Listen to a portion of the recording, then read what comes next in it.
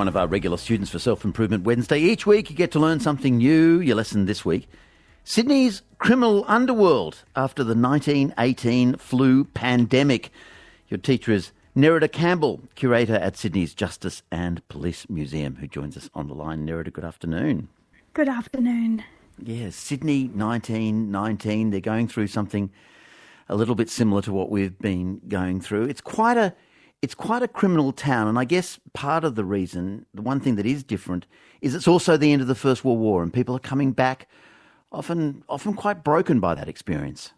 They are. I mean, Sydney during that period was a really remarkable city. We had soldiers coming back from the war, many of them, damaged because of their experiences, trying to settle back into family life, trying to get jobs, trying to make things work, and then bam, the flu hits.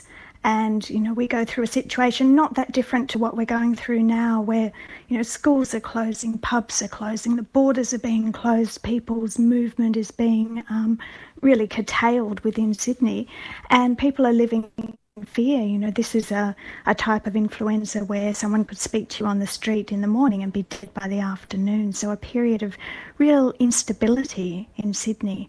And the police force also impacted by the war. They're massively understaffed, aren't they? They are. The police commissioner at that time was saying they were probably within the metropolitan area about 300 men, and it was men, with one exception. We had one female officer at that time who were doing that work. And then the flu comes along and you have another 300 to 400 officers down with flu. So it was a time when it was really hard for the police to actually sort of manage the criminal underworld in Sydney. They also had all of these additional things that they were required to do. So the water police were looking after quarantine, trying to manage people with flu coming in, people who were breaking regulations, like having, a little bit of an illegal gambling night and, having too many people in their homes. So the police would have to come in and break up those kinds of things. So they had more work to do, but less men to do it. Yeah, it's so similar to now, isn't it? The controversy over Rushcutters Bay, whether the police are too heavy-handed, etc., etc. This is all happening back then. It's all happening back then, as well as, people policing each other, I suppose. So, for instance, you had to wear a mask if you're travelling on public transport or if you're in a small space indoors, and people would report each other, for not, or use social kind of pressure to ensure that people were wearing masks. But the police still found quite a few people, often younger people, who weren't wearing masks, and they could be prosecuted for that.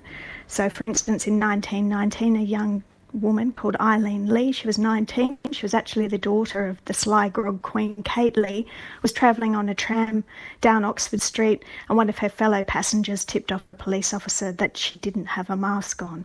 And so she was actually, she had to appear before a court, and she was fined 20 shillings, which is about $80 in today's money.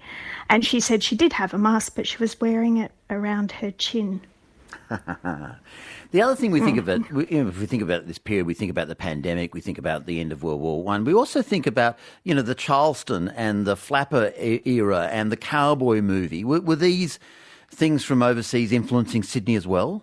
They absolutely were. So you sort of go from this really dreadful war, flu, into the roaring 20s, where there's remarkable change and a real sort of sense of optimism, particularly amongst the younger generation.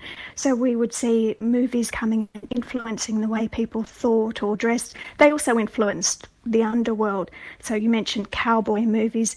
There was this young guy called Wolfram Larsen who decided that he was going to hold up the Forbes mail train, which was quite an endeavour.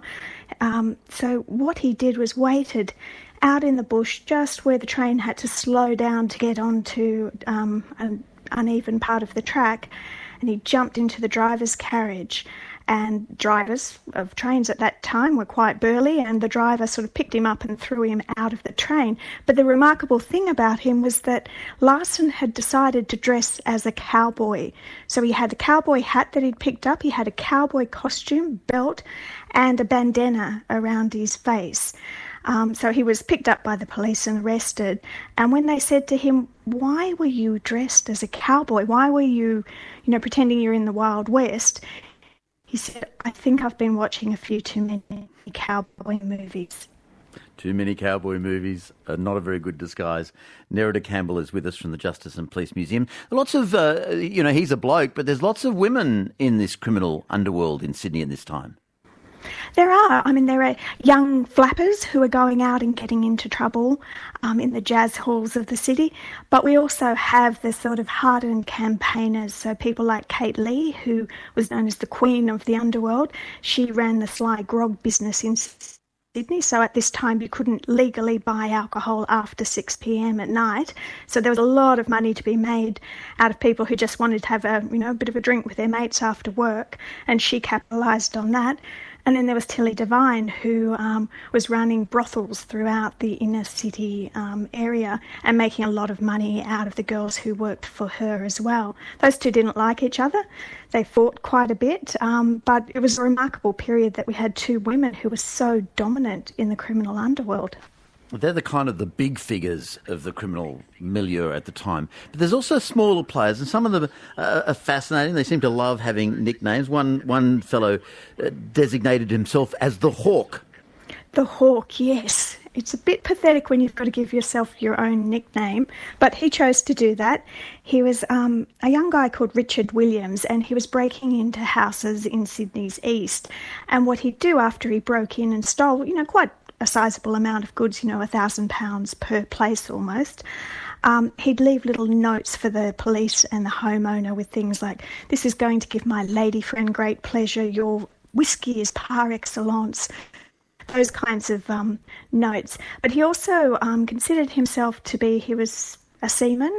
He travelled the world and he considered himself to be highly educated, so he liked to leave notes in different languages as well, or leave Latin phrases. So he would leave little phrases like "multum in parvo," which roughly translates to "you had much in a small space." He'd got good pickings from that house, obviously.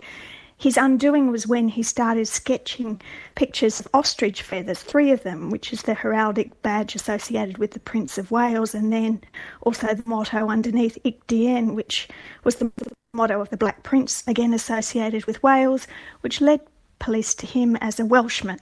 So he'd sort of given away his identity through his taunting notes and then was sent off to prison for a period of time.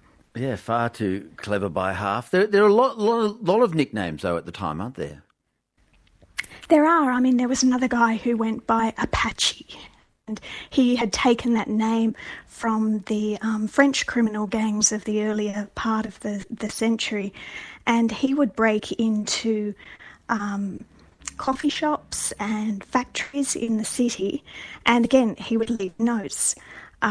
He was a really bad criminal in that he wasn't very successful. He was just this gormless 18-year-old who tried to break into safes. He had no skills with tools and no knowledge of safes.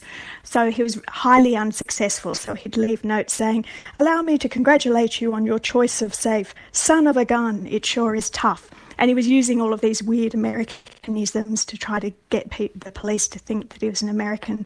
But in fact, he was a South African-born guy who'd come out here. He never successfully broke into any of the safes. All he managed to steal, and he was caught on those in the city.